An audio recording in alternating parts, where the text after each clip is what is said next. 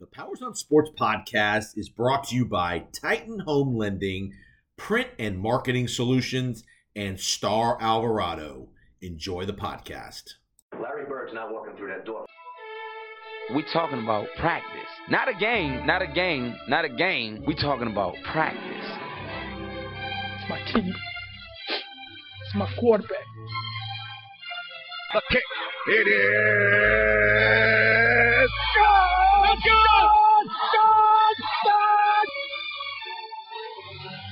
To be the man, you gotta beat the man. The 2-1. Swung line drive left field. One run is in. Here comes Green. Here's the front of the plate.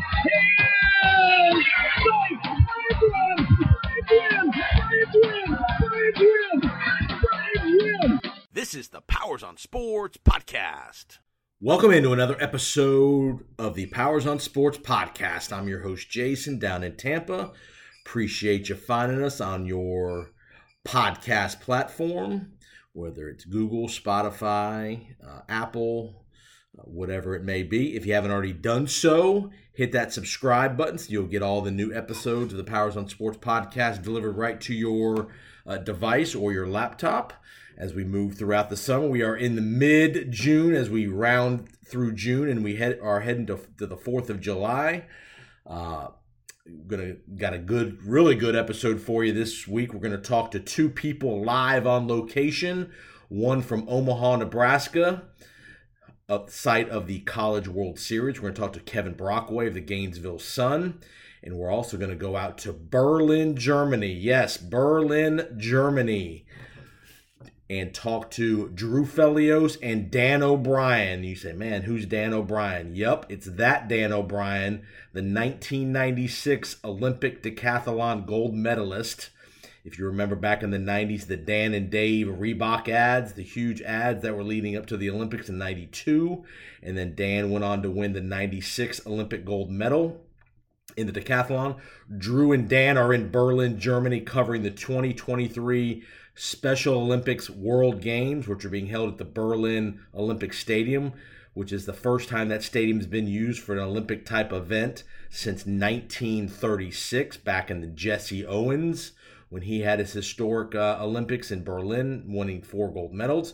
So we're going to talk to Drew and Dan about the Special Olympics, the great coverage they're doing over there on the ESPN platform. We're also going to talk to Dan O'Brien about his career and some Olympic stuff. So you will very much enjoy our conversations with Dan and Drew from Berlin, as well as Kevin Brockway in Omaha, Nebraska. He's covering the Gators in the College World Series. The Gators, the time of this recording, is just advanced to the College Championship Series this weekend. They beat TCU on Wednesday afternoon, 3-2. So they'll be in the final series, awaiting the winner of the Wake Forest LSU bracket to see who they'll play over the weekend in 2 out of 3. But we'll get to Kevin and Dan and Drew in just a few minutes. Before we get to those guys, I just want to go over the headlines here just a little bit from the past week or so of sports. You had the U.S. Open out in L.A. at the L.A. Country Club. Wyndham Clark wins his first ever major. He's won now 2 big events in about the last 5 weeks. He won the Wells Fargo in North Carolina, and then he obviously backs it up and finishes off the U.S. Open on Sunday. Some very clutch play there at the end. He wobbled a little bit there on the last 4 holes, 15 and 16, but a great lag 2-putt on 18 to finish it off, beating out Rory McIlroy, who again cannot come and deliver the goods on Sunday. He's been in the mix here in a couple of these majors. The last year or so, you remember him in the British Open with Cam Smith. Smith shot a great round on Sunday. McIlroy just not able to put any scoring together. Same deal on Sunday at the U.S. Open. Just not shoots an even par, which is a decent round, but you have to shoot a couple under here if you're in the chase position in second place. You have to put some pressure on the leader, and just not able to do that. He had a terrible miss of about a 4-foot putt on the 8th hole. He had a lousy wedge shot later in the round, I think on the 14th hole. Just not able to put any immediate pressure on Wyndham Clark, but give Clark credit.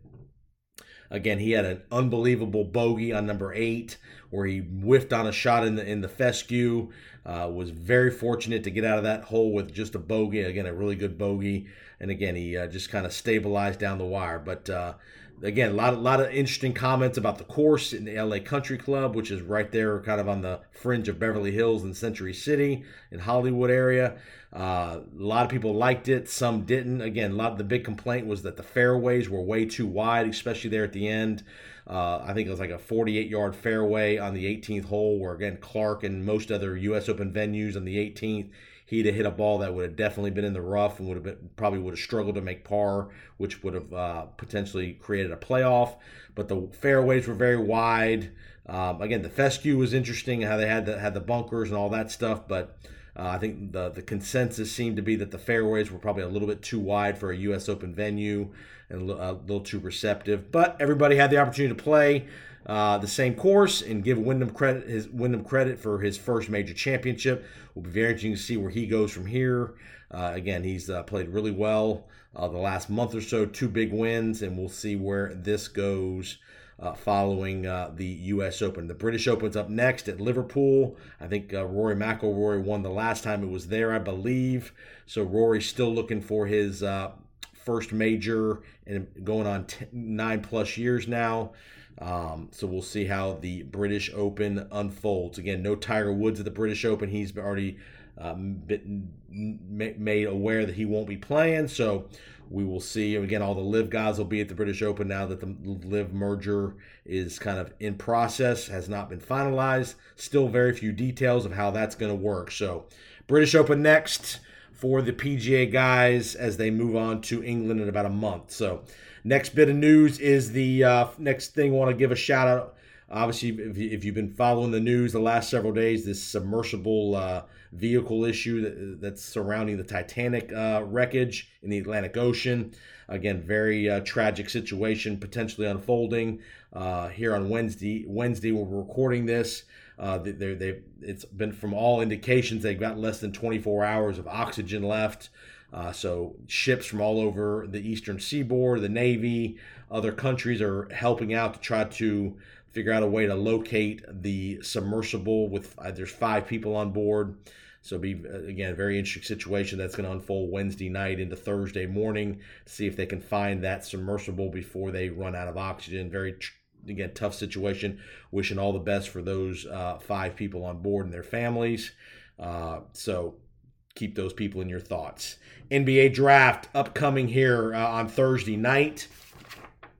Obviously, you have the headliner is going to be Victor Wembanyama, the obviously number 1 pick going to San Antonio, the French kid who's like 7'3". Everybody's saying he's going to be a generational player, so we'll see how that works out. Interesting things we'll be seeing out what the interesting trade speculation is going to be. Bradley Beal's already been traded in the last couple of days to Phoenix. There's all speculation that Kristaps Porzingis is getting ready to get traded from Washington to the Celtics. And a lot of speculation of will the Pelicans potentially trade Zion Williamson to either Portland and or Charlotte, because lots of interest in that number 2 and number 3 pick. Brandon Miller and Scoot Henderson are the projected 2 and 3 picks. So it'll be interesting to see what happens with will Portland make a move to try to pair up Dame with somebody big. Other speculation's been Bam Adebayo potentially to Portland. But it'd be interesting to see, and or Zion Williamson potentially maybe to Portland or Charlotte for that 2 or 3 pick. So, very tough situation. Tough. What do you do with Zion Williamson? Tons of potential, but again, a knucklehead off the court from all indications. Not been available to play much on the court due to his injuries and his weight issues. What do you do if you're New Orleans? Do you try to get younger? Do you try to get a big time point guard potentially in Scoot Henderson? Sounds like they really like Scoot Henderson. Or do you give Zion 1 more year to get his act together and get his what together as we move forward? So there'll be a lot of trades. You'll see a lot of guys get moved. A lot of draft picks get moved tomorrow night. Remember, it's only a 2-round draft, and you'll also see a lot of really good players get picked late in that first round. Guys like Jordan Hawkins from Connecticut. You'll see some Indiana guys, Shafino Hoods. A lot of people like him later in the draft. big names that we've seen on the college circuit the last several years. Oscar Tshiebwe, will Drew Timme from Gonzaga get drafted? And you'll also see a lot of guys that you've really never heard of, a lot of freshman guys, one-and-done guys that'll get picked later in the draft as well. So you don't have to be picking in the top 5 to pick great picks. Remember, Draymond Green, Nikola Jokic was a second-round pick. So you get a lot of guys. Dame Lillard was not a top 5 pick, so you're going to get a lot of guys, between 8 and the end of the first round, even into the second round, they're going to be major impact players over their careers. So it'll be very interesting to see how the NBA draft unfolds. So those are kind of your headlines. We are about, again, 2 weeks away from the 4th of July. Baseball's rolling along. You got the Cincinnati Reds that are on fire, winners of 11 in a row. Again, you got the Braves are playing really well in the National League too. You got the Giants are on fire in the National League West. You got some of the bigger market teams, San Diego, the Mets, the Yankees are struggling. So it'll be interesting to see what these teams end up doing as the trade deadline approaches here at the end of July. I think you'll see a team make a move here in the next couple of weeks. Somebody will make the first move as far as for a pitcher and how about the Florida Marlins? They're playing really well as well. So a lot of the smaller market teams are playing pretty well. And then you got some of the huge payroll teams, big market teams not playing so well. Dodgers, San Diego's not playing well. The Mets not playing well. Yankees. So it'll be interesting to see what those teams do or don't do here in the next 2 to 3 weeks as we get to the All-Star break and post-All-Star break as well. So remember, you can also find me on the Press Box Radio Show on Wednesdays. I'm a co-host with Mike Grace. On Wednesdays, go to PressBoxRadio.com. Wednesday mornings from 8 a.m. to 10 a.m. on the East Coast. Do that every Wednesday. Again, Powers on Sports Podcast. Appreciate you finding us. You can go to my YouTube channel, Jason Powers Sports Channel, to get all the YouTube interviews. That you'll be able to see the interview with Dan O'Brien and Drew Felios, as well as with Kevin Brockway, and all the previous interviews we've done in the past is also posted there as well. So you get to see lots of content and stuff there. So NFL training camps, a little bit of a dead period in the NFL here now till the end of July. So you get about 6 weeks of it being a pretty dead period. Still got a couple storylines. Where will DeAndre Hopkins and Dalvin Cook end up? Will there be some quarterback extensions in the next couple of weeks, month, with Joe Burrow, Justin Herbert, potentially Dak Prescott? We'll see how those things unfold here in the next month or so. But as far as personnel things, there probably won't be a whole lot of transactions in the next 30 days or so. A lot of these guys use this time for their vacation.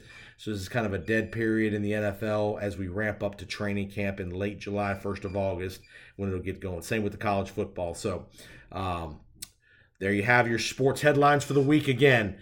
First up is going to be Drew Felios and Dan O'Brien. I talked to them live from Berlin, Germany in the Special Olympics World Games. So we'll have a great chat with those guys. And then you're going to hear from Kevin Brockway from the College World Series in Omaha, Nebraska. So talking Florida Gators, College World Series, little college football as well. So enjoy the podcast. Appreciate you finding us.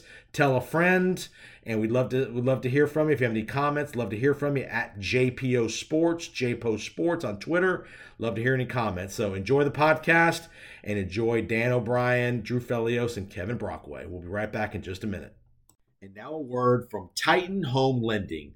Are you in the market to purchase your first-time home, relocate to the state of Florida, or just purchase that second home or investment property? Well, if so, Titan Home Lending can help you get financing for that new home purchase. Reach out to Jason Powers, 205-790-1404, and I can help you get pre-approved in less than 1 day. A pre-approval is critical in order to make that offer on your home. You want to know how much of a home you can make an offer on, and getting a pre-approval will allow you to do that. From an FHA, VA, conventional loan, jumbo loan, bank statement loans, there are numerous loan options out there to help you get into your house of your dreams.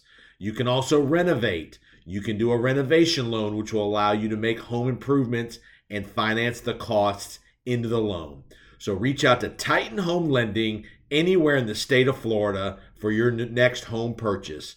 205-790-1404. All right, welcome back. Powers on Sports Podcast. Got a great pleasure for you. We're going to take you live to Berlin, Germany. home of the 2023 Special Olympics. We've got two announcers that are going to be calling the action as part of the Special Olympics. One is a good friend of mine who's been a regular here on the podcast, Drew Felios for ESPN. And the other is an Olympic gold medalist, a guy you know if you're a sports fan, you know this name back in the day. Olympic decathlon champion in Atlanta 1996, one Dan O'Brien, who also does work for ESPN and NBC. Welcome, gentlemen. Appreciate you joining us on the podcast. Thanks for having us, Jay. Yeah, glad to be here. Thanks. Great pleasure having you guys. First of all, you guys are over covering the Special Olympics, the World Games Special Olympics. First time since 1936. There's been an Olympic event in that stadium, in the Berlin Olympic Stadium.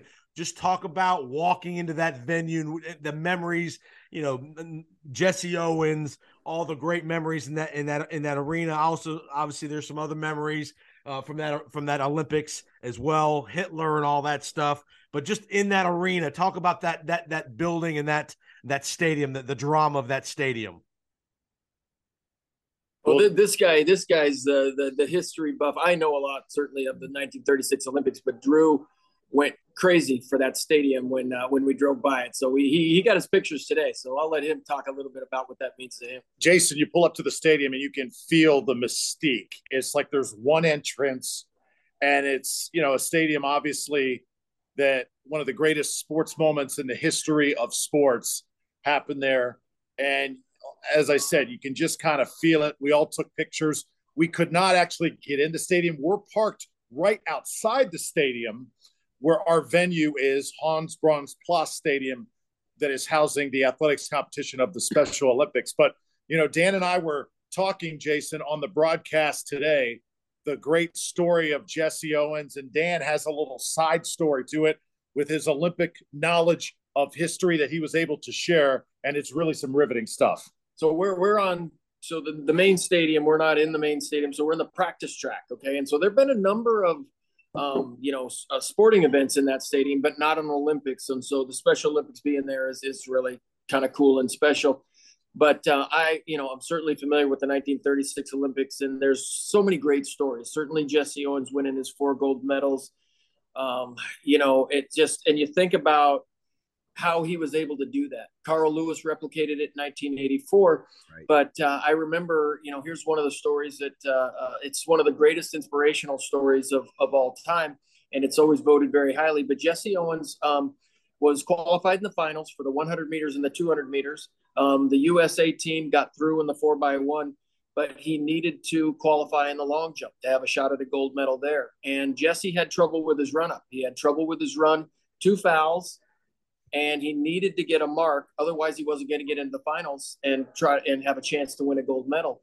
And one of his German opponents saw that he was fouling by a certain amount. Jesse, they weren't allowing him to reach out to his coaches in the stands to get any information.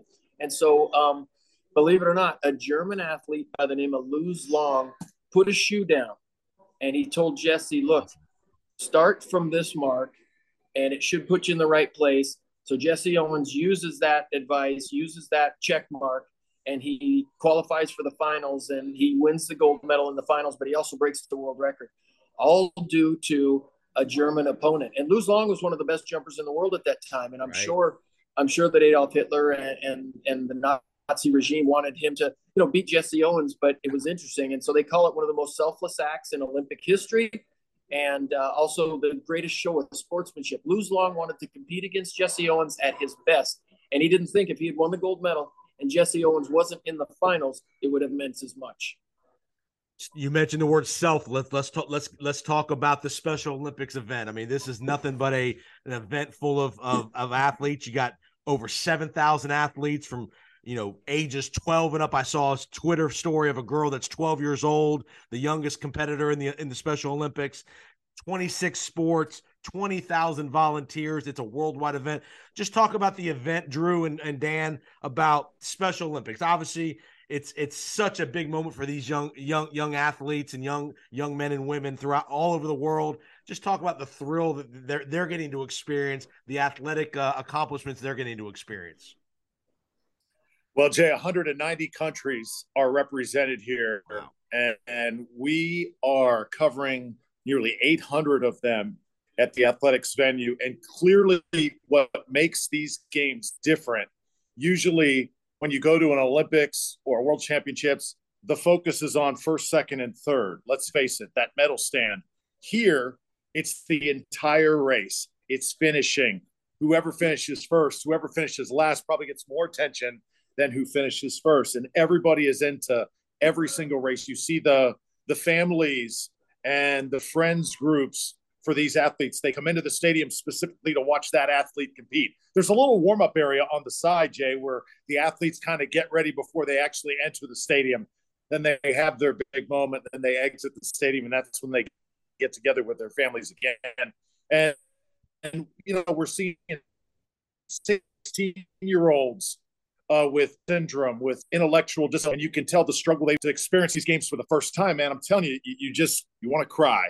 It's probably one of the most emotional things I've ever been part in my time sports media.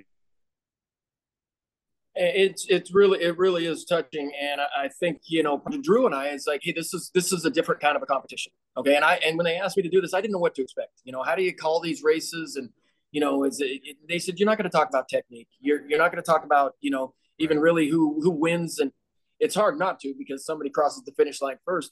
But it's the effort, it's the struggle, and by virtue of making this team, by virtue of showing up here in Berlin, all these athletes are winners.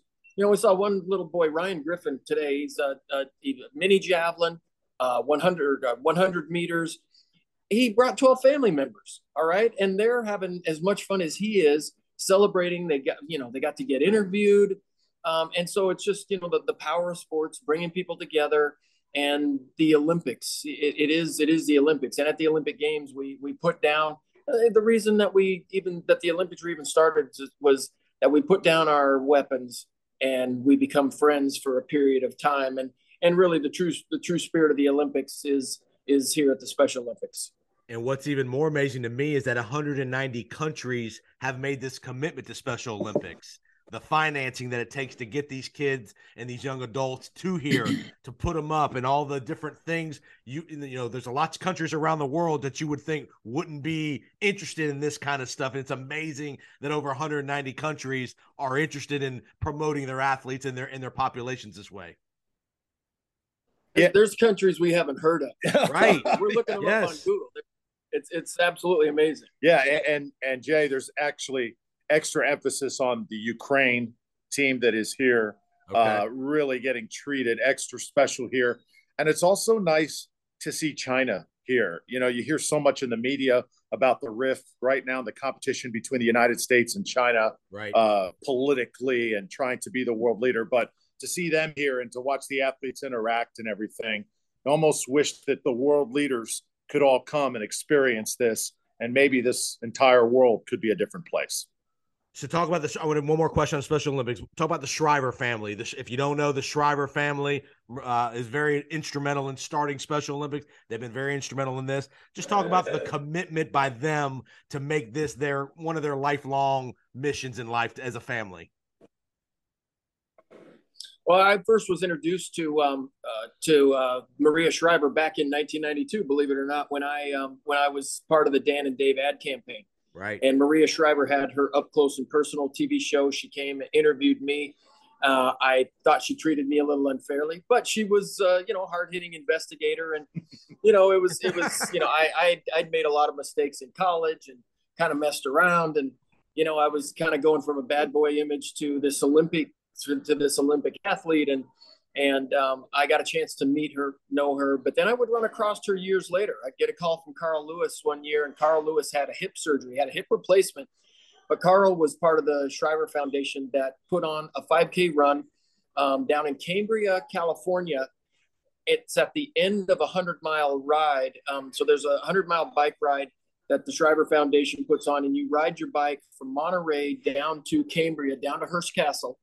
And then down in the bottom, there's a 5K run. So Carl Lewis was always the host of the 5K run. And so he asked me if I would fill in for him one year. And so I got a chance to be a part of this. And I wasn't very familiar with Best Buddies or the work with the Special Olympics, but the commitment, the passion that the Shrivers have to this, it's absolutely amazing that this is even happening. And it really, when you see the pictures, when you see the video of the opening ceremonies here in Berlin, there are 40,000 people showed up for the opening ceremonies for Special Olympics. So I watched it Sunday. I watched it on Sunday. It was pretty cool. Amazing.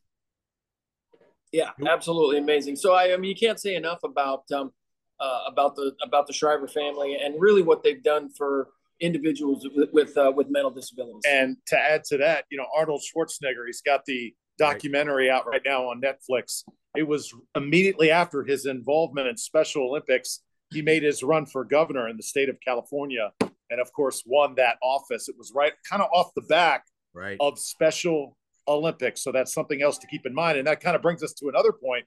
Dan and I, the other night, we had dinner with Tim Tebow, of course, on the ESPN crew. And Dan, it was fun kind of watching the two athletes talk, and Dan kind of kidded him, saying, "Hey, man, you still got some quarterback left in you." Rock stars.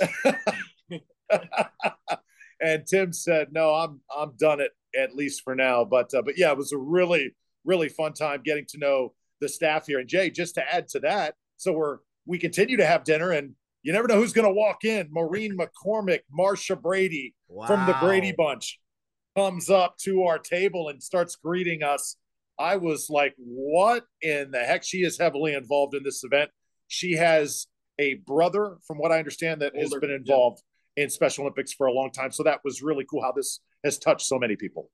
You can catch coverage of the Special Olympics on the ESPN platforms, the different ESPN platforms. The opening ceremony was last Sunday, live on ABC. They'll have a wrap-up show at the end. Drew, give us a little sense of where you can find all the different events and coverage on the platforms. Watch it every single day this week on ESPN Plus. We've got cameras at the weightlifting venues, also the swimming venues. Rowdy Gaines, great Olympian from Los Angeles and the greatest voice that's ever done swimming, along with Dan Hicks. He is at the swimming venue.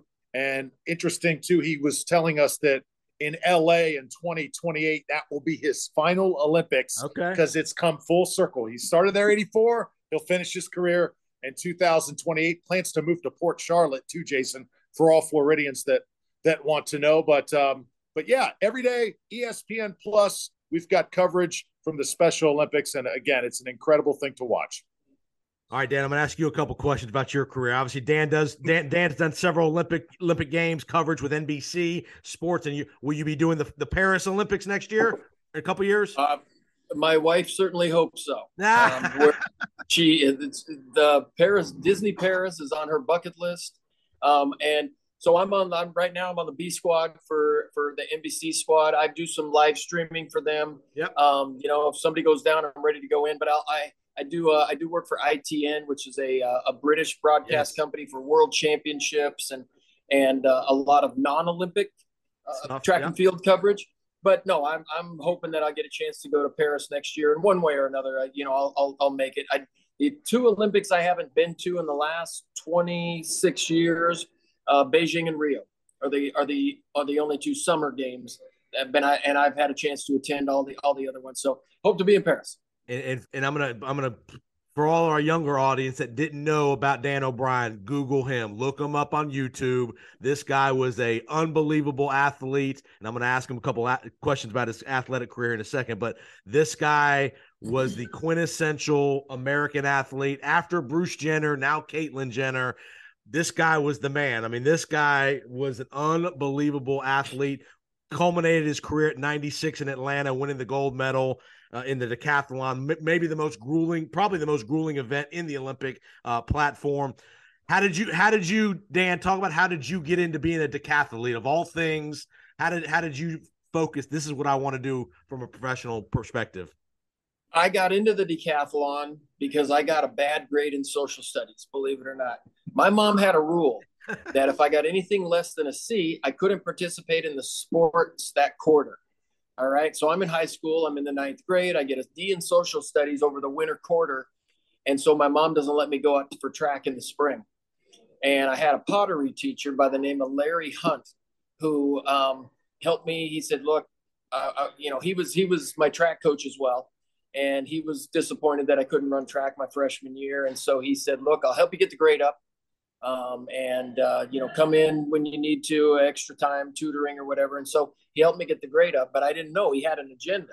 And so after the quarter was over and I get my report card, I don't have any D's. He goes out to my house and he says to my mother, he's like, look, Mrs. O'Brien, Dan does great. I'd love for him to participate in a summer decathlon. And at that point, I didn't care what track event it was. All I knew was that I was going to get a chance to run track. And it hurt me pretty deeply that I didn't get to participate in track. I had to walk by the track to get home or ride my bike. And so it was heartbreaking. But Larry trained me for my first decathlon in the 9th grade, Southern Oregon State Decathlon. It was held at my high school. And I can remember after my first decathlon, I told Coach Hunt, I said, I am never doing that again. But every year it would come around and I would do it again. And so I got into it in the 9th grade. I went to college. I went to the University of Idaho on a scholarship in decathlon, but I really didn't do a lot of decathlon training my first couple of years, ran hurdles and 400s. It wasn't until my senior year that I had the highest score in the nation in college, and then injured myself, wasn't able to win an NCAA title. But it was a prospect. People looked at me as somebody who had a lot of potential, and I was just lucky enough to come along at the right time. There was a program called the Visa Decathlon program that sponsored the top 10 guys in the U.S. And I got on that program and I excelled. It was one of those things, but I didn't want to be a decathlete. I didn't love the event. I thought it was too difficult. I wanted to be a hurdler. I wanted to be a sprinter. I looked at Carl Lewis and thought, give me the glamour. I one event, I didn't love the 400 or the 1500 meters. But I got a chance to go to the 1988 Olympic trials just based on sheer ability. And I met Jackie Joyner-Kersee. Yep. And I'm on the practice track, and I introduced myself to she and her husband, Bob, and they said, well, what event are you in? And I said, well, I do the decathlon, but I'd rather hurdle and long jump. And in a 20-minute conversation, Jackie and Bob convinced me that the decathlon was my path. And I can remember going home. I only lasted 2 events at the Olympic trials that year, had a bad hamstring. But on the plane going home from Indianapolis, I saw FloJo run the 10:46, and Carl Lewis almost jumped 29 feet in a pouring rain. I was truly inspired. But Jackie, I'll never forget her words. It's like, why are you trying to get out of the decathlon? You need to be in the decathlon. And I made up my mind in 1988 that I was going to stop trying to get out of it. And 3 years later, I was a world champion. And you were a 3-time world champion at that, not just a 1-timer. He was a 3-time world champion. Let's go to 1996 in Atlanta. Talk about the, if you don't know, the decathlon's broken into 10 events, two days of 5 events each, correct? Is it back-to-back days? No rests? That's right. So 5 events each day for two straight days. Everything from the long jump to the mile run to the 400. Grueling events. For a runner, for a jumper, whatever it is, whatever first of all, what was your strength? What were the 1 or 2 events that you were really good at, and maybe the 1 or 2 events that you struggled at? Well, I was a sprinter jumper. And so that made me really kind of a perfect athlete for the decathlon. I could run the 100. I could long jump. I could run the 400. I could hurdle. I even pole vaulted in high school. So I was a pretty decent pole vaulter. Just had a bad day in 92 and didn't make the team. But I really only had one weakness, and that was the metric mile at the end, the 1,500 meters. And I just was not a great 1,500 runner. I bet if my VO2 max was tested, I would test very averagely among the decathletes. But my goal was to win an Olympic gold medal.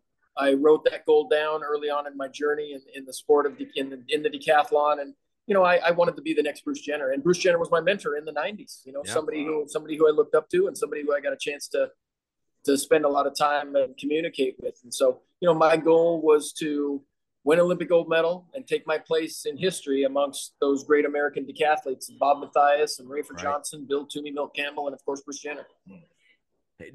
Dan, and I'm gonna ask you. I'm gonna ask you both a question here about venues. Talk about the joy when you knew in 96 at that moment in time, I'm going to freaking win the gold medal here. What was that thought? What was that emotion in your home country, in the trials and turbulence that you went through 4 years before that, not making the team? Just talk about the joy and the exhilaration of knowing, gosh dang it, I'm winning the freaking gold medal here.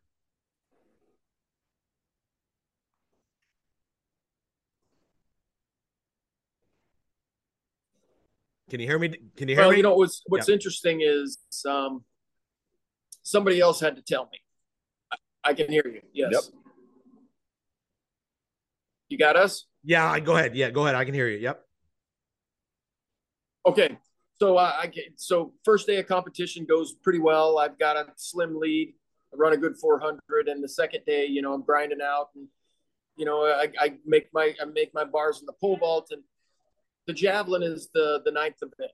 And by the time you get to the javelin, you're pretty tired by that time. And these days are long. You start at 9 in the morning. You're not finishing until 10 p.m. at night, 10:30, 11 o'clock at night.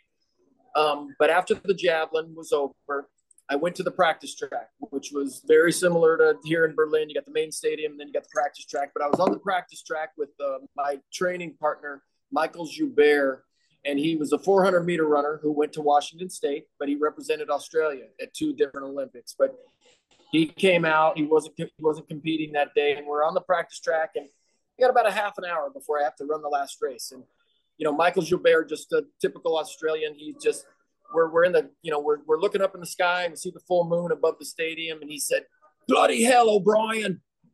In a 45 minutes, you're going to be a goddamn legend." And I thought about that. But I was like, wow. It didn't really hit me until that moment. Right. And it was just like, wow. And I never thought of myself as a legend, never thought of myself as, being a Rafer Johnson or a Bob Mathias, but it just kind of hit me at that moment. It was like, wow, I'm going to win the Olympic gold medal. And I had to just go out there, give a solid effort in the 1,500 meters. But I think what I remember is it was a cool journey for me, but it was also, I got to take hundreds of people on the journey with me. Right. My entire family was in the stadium. Half the town of Moscow, Idaho was in that stadium. I gave shout outs to the people of Pullman, Washington and Klamath Falls, Oregon. And, it was really neat to be able to, let those people experience it as well and have a victorious day. And even a buddy of mine back in Moscow, Idaho said, "Hey man, you won the gold and I got lucky. And because of it," and, he thanked me for that. It was kind of a funny deal, but I had so many people that I was connected to at that particular time. And I think when I failed to make the team in 92, I got a ton of fans to go into 1996. Oh, yeah. And that was a really cool feeling. And for you, Drew, talk about calling a big event in a big venue, whether it's football. I know you do a lot of soccer. Just talk about the enthusiasm when you're in a big venue, calling an event, just in general, the emotion. Well, first I thought you were going to ask me about my athletic career for about 15 minutes. Well, your broken jumper, your jumper was broken about 16 years old at Lato High School. Well, that's another story for another day. Jason, God, I wouldn't want to see you on the track. I wouldn't want to see you on the track trying to run an 800 meter. That would be a sight to see, brother. No, there's definitely a reason I'm in the booth, but I've been in the business for a long time now, more than a couple decades, and been doing events since 2005. And I really enjoy covering a lot of the events. We're covering athletes that normally don't get the exposure that they deserve. Dan and I were talking later on this summer. Jay, I take part in the Little League World Series, so I get a chance to work that event for ESPN. So that's a great event. This event, a chance to tell stories and put athletes in the spotlight that don't normally ever get that stage. So just getting the opportunity to do events like this, meet people like Dan and work with Dan. I'm blessed to do it. And it has not disappointed thus far. It's been a great trip, and we're going to finish this thing out strong. We're on the air until Saturday. Now, you guys are doing last thing, I'll get you out of here. You guys are doing all track and field events, correct? All at the same venue, correct? Yes. Doing, are there javelin? So there's everything from javelin throws to runs to, shot puts, everything, correct? Now there's an apparatus called the mini javelin. It's a piece of equipment, the mini javelin, used specifically for Special Olympics. Sure. But Dan taught me today. It was a special feature package that ESPN packaged. Dan and I got up early this morning, went out to the field. He gave me a one-on-one, session on how to throw this thing. And he knows all the history about it. Again, you can watch it on ESPN Plus and see, and I believe it'll also be on the Wrap Show as well. But, little things like that. I threw that thing. Jay, you would have been impressed, man. I still got something left right here, brother. Well, fellas, it's been a real pleasure, man. Awesome talking to you guys. I know the experience of being in Berlin for 8 or 9 days is probably life-changing or awesome, the Olympic Stadium and all the things you guys are doing and getting people you're getting to meet. Thanks so much for the time. Keep up the great coverage on all the ESPN platforms. Folks, check it out, ESPN Plus. There will be a wrap-up show. What is the last day, Drew? July? Is it July? What's the last day of the event? I believe it's July 26th.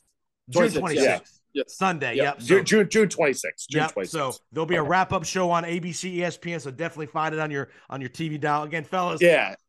Go ahead. And just before we go to, Jay, kind of our favorite thing we like to say whenever, we always quote great sports calls of the past, and we always like to say to each other, 9-7-9. The call from Charlie Jones, I believe that was Ben Johnson. It was. In that showdown in 1988. But Dan's got some great iconic memories and moments from Olympic history as well. And it's been great hearing those firsthand from him this week. Dan, I could talk to you for an hour, man. I really could. I don't want to. Maybe we'll do it. Seriously, maybe we'll do it again, a little longer form. And I'd love to talk to you. Be glad to. The stories are awesome, man. This guy's an Olympic gold medal champion, a legend in the world of decathlon, an American hero when it came to the decathlon back in me and Drew's prime. 96 was our prime, man. That was in our wheelhouse. So I remember every moment of that stuff. And keep up the great work, fellas, doing the great work you guys are doing. The special athletes that you're dealing with, shout out to every one of them, every one of those young adults and boys and girls that are involved in that. What a job they do, and what a job you guys are doing covering them. Keep up the great work and have a great visit in Berlin. Thanks, Jack. You got it. Thanks for finding us on the Powers on Sports podcast. We'll be right back with Kevin Brockway, the Gainesville Sun. Now a word from our partners at Print and Marketing Solutions, as well as Star Alvarado, our realtor here on the podcast. If you have any buying and selling needs anywhere in the Bay Area, reach out to Star Alvarado, 813-538-9572. She can help you on the selling side or the buying side of any real estate transaction here in the Tampa Bay area. From St. Pete to Tampa to Wesley Chapel and anywhere in between, reach out to Star Alvarado, 813-538-9572. And Print and Marketing Solutions, my guy Todd Tedesco, 813-498-2887. Todd's located on the corner of Lineball and Gun Highway over in Carrollwood. Todd can help you with all of your print and supply needs, corporate events, golf tournaments, signs and banners, marketing pieces, color copies, anything in between. Todd is your print and marketing specialist. Again, print and marketing specialist, Todd Tedesco, 813-498-2887. All right, welcome back. Powers on Sports Podcast. Now we are off to Omaha, Nebraska, home of the College World Series. The Florida Gators are in the driver's seat in their bracket to get out. They are in the winner's bracket. Next game will be up on Thursday. They will play either TCU or Oral Roberts in a game where TCU and Oral Roberts has to beat Florida twice. So no better person to talk to than Kevin Brockway. Kevin's been a regular here on the podcast. He covers the Gators sports beat for the Gainesville Sun and the Gannett Florida Network. So welcome back, Kevin, live from Omaha. Yeah, hey, it's good to be here. And it's been a good run so far for Florida. They've won their first 2 games, a couple of dramatic nail-biters, one-run games. But the Gators have managed to put themselves in a really good position, going into next week. Their next game is going to be on Wednesday. And if they win that game, then they get to the final series. Talk about the dramatics. There's been a lot of dramatics in all the games, not just the Florida 2 games. The series has been peppered with late inning drama. The Gators started off this, the drama coming back from 2 down in the ninth to beat Virginia, 2 solo homers, and then you had the sacrifice fly. Just talk about the drama that you and I talked a couple weeks back how Florida has been very dependent on the home run, and that's been a very key moment here, a key part of their comeback. So talk about the first, I guess the initial late inning drama comeback versus Virginia a little bit. Yeah, and you talk about drama. I mean, and this whole tournament, 6 of the 8 games have been decided by 1 run. But for Florida, it was an interesting game on Friday night because the wind was blowing in for about the first 6 or 7 innings. Then it stopped, and that's when Florida got going with the long ball. With I thought that BT Ryapel homer was huge, making it 4-3, and then Neely gives up a run in the top of the ninth, and you're thinking, it's going to be a tough. But Ty Evans is the guy who, obviously was a late replacement that needed offense. He gave him offense. He had a solo home run to start the 9th inning. Gave him a real nice jolt. Then a home run by Wyatt Langford that probably hasn't landed yet, right? It's 456 feet. That was huge, and they load the bases. So they were really Jake Berry was on his 3rd inning of relief for Virginia there, and I think the probably wore down a little bit. But credit Florida for taking advantage of it and pulling out the win.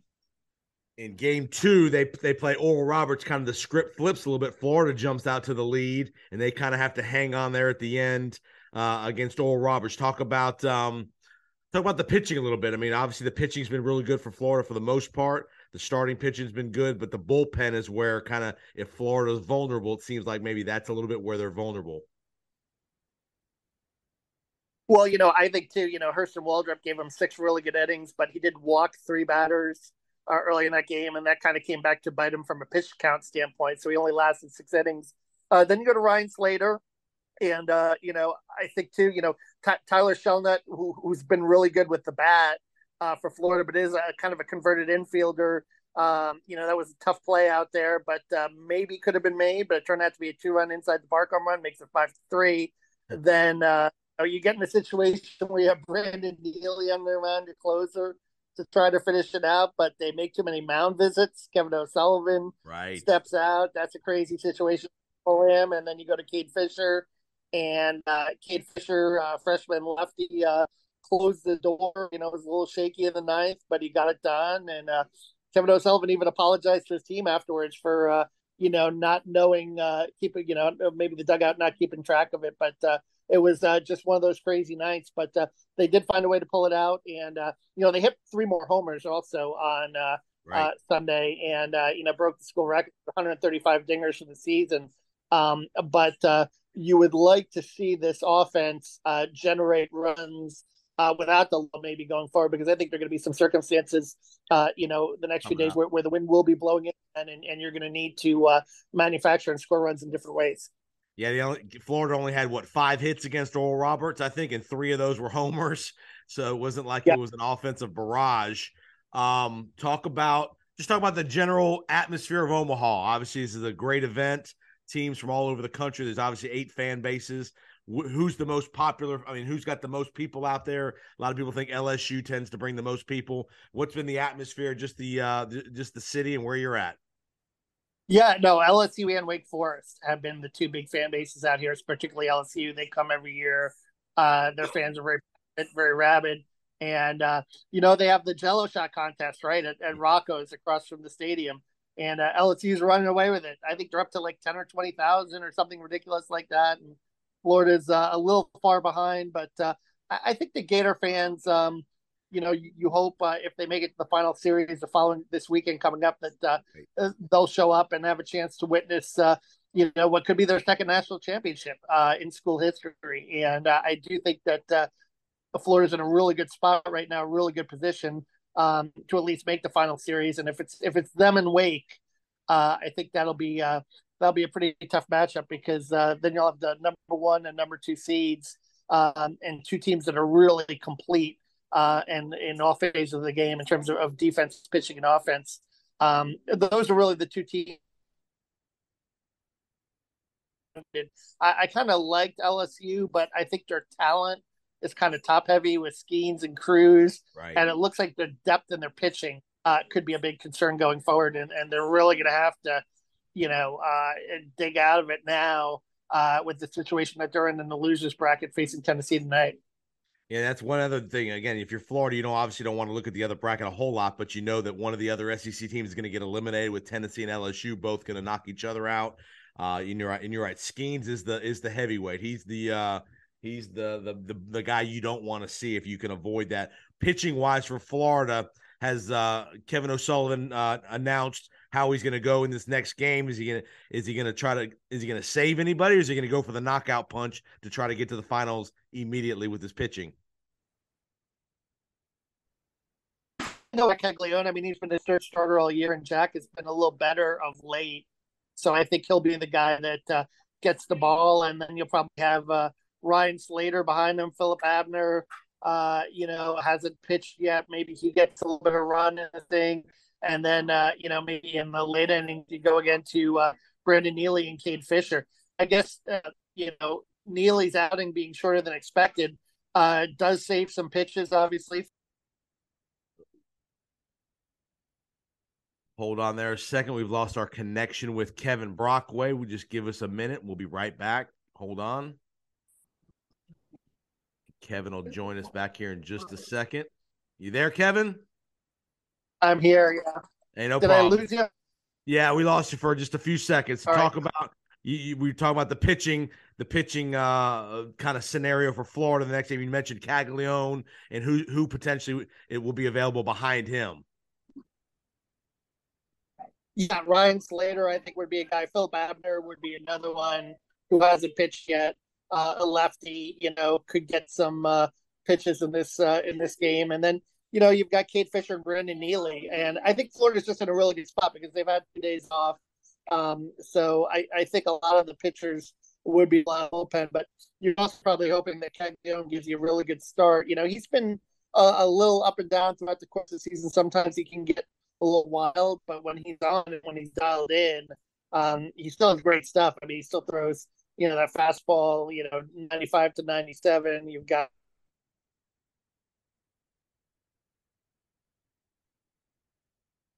All right, we're having a couple technical issues. All right, there he is. Yep. Okay.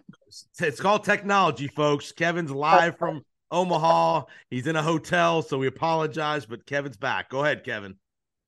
Yeah, I mean, Caglione, I think, is, like I said, you're hoping for a long start from him. Yep. And he's shown he's capable. I mean, he pitched really well at the end of the SEC season. So if you can get 5 to 7 innings out of him in this start, you're going to be in a really good spot. With your bullpen, Phil Abner, Ryan Slater, and then late in the game, Brandon Neely. Do you anticipate any kind of lineup changes to spark the offense a little bit, to try to not be as reliant on the home run, or do you think he's going to go with his top 9 guys that he's been going with for the most part throughout the year? Yeah, I think he's going to, pretty much go with his guys. I mean, Ty Evans, I think, is the hot bat. So you'll see him at one of the corner outfield spots still. And then Colby Halter at third base has hit well in the postseason. So I think he's really settled on him as the starting third baseman. So, Kate Curlin has kind of struggled. He did have a hit in his last game to lead off the game, but he's a guy that I think they'd really like to see get going at the leadoff spot to get on base and create some havoc out there. All right, so again, just summarizing here, Florida's in the driver's seat in their bracket. They're in the winners half of the bracket. They're going to play the loser of the winner, of the TCU Oral Roberts game, and that winner will have to beat Florida twice. So looking pretty good for Florida, at least to get to the championship series. Again, we don't know who they're going to see on the other side. Potentially Wake Forest, when that would be a classic 1-2 matchup in the College World Series. I got a couple football questions for you. A couple big recruiting notes in the last few days for Florida. Give the audience an update. They signed a big defensive lineman, outside linebacker kid from Mississippi, and then a quarterback left Florida and is going somewhere else. Give the audience a little update on that. Yeah, well, Waller is a guy who, he's that 5-star, 4-star edge rusher who is, top 30 national prospect. Really good player. And then if you look up and down the board of their commitments, a lot of guys on the defensive line, a lot of guys that are edge rushers, They did get the tight end, Amir Jackson, too. But for the most part, addressing the line of scrimmage, both lines of scrimmage, offense and defense, which is how you got to win in the SEC. I mean, I think we all know that. It's a line of scrimmage league. And I think, Billy Napier has done a good job of addressing that. And I've seen in some rankings now the 2024 class is up to 2-3 in the country right now, behind Georgia. So that's a pretty good neighborhood. Of course, you got to hold them all until December. That's the key, right? Because these kids can be pretty fickle. But, you hope you can, and you hope that that class materializes, and that you can have a class that is really good. And then obviously Austin Simmons decommitting and then going to Ole Miss, a little bit of a surprise. So I think your quarterback situation going into 2023, you've got Jack Miller, you've got Graham Mertz. And you got to hope that those guys, the experience of those guys, and having been to the Big Ten, will carry through and be able to lead the offense for the 2023 season. And DJ Lagway will be waiting in the wings in 2024. Right. He will be the quarterback of the future. Was that part of the decision, you think, for Simmons to leave was because of Lagway? Yeah, I didn't think it necessarily made sense with regards to that. Like, would he want to compete with DJ Lagway? But I also thought that maybe there was a chance that if this kid, Austin Simmons, was really that good, maybe by the middle of the season, he could have a chance to take the job for 2023. Right. But it didn't work out that way. And maybe he'll just go instead with Lane Kiffin and learn and develop under him and see how his career goes there. But I know Simmons has a lot of talent. He broke a lot of Anquan Bolden's passing records at Pahokee. So we'll see if he can become a guy in the SEC that will be reckoned with. Well, Kevin Brockway, great work. Keep up the great coverage of the Gators. Tell everybody where they can find your great coverage throughout the rest of the week and moving through the summer. Yeah, at Kevin Brockway G1, Gatorsports.com, Gainesville.com. That's where you can find me. He does great work. He'll be covering the Gators football beat as we move closer to training camp. Obviously, the rest of this week will be live in Omaha, covering the Gators in their run for a College World Series. And hopefully we won't see Kevin on the wall there with all the jealous shots. Hopefully he can partake a little bit, but not too much. So have a great rest of your week, Kevin, in Omaha. Have a nice steak, have a nice meal, and enjoy all the great baseball. All right. Thank you, Jason. Thanks again for listening to the Powers on Sports podcast. Remember to subscribe, rate, and review on whatever podcast platform you are hearing us tonight. Remember, you can reach out to us on Twitter at JPoSports. So we'd love to hear your feedback, comments, suggestions for future episodes. And again, thanks for all the support. Remember to share the podcast with your friends and colleagues. And we'd love to see you back next time for the next episode of the Powers on Sports podcast. Have a great week.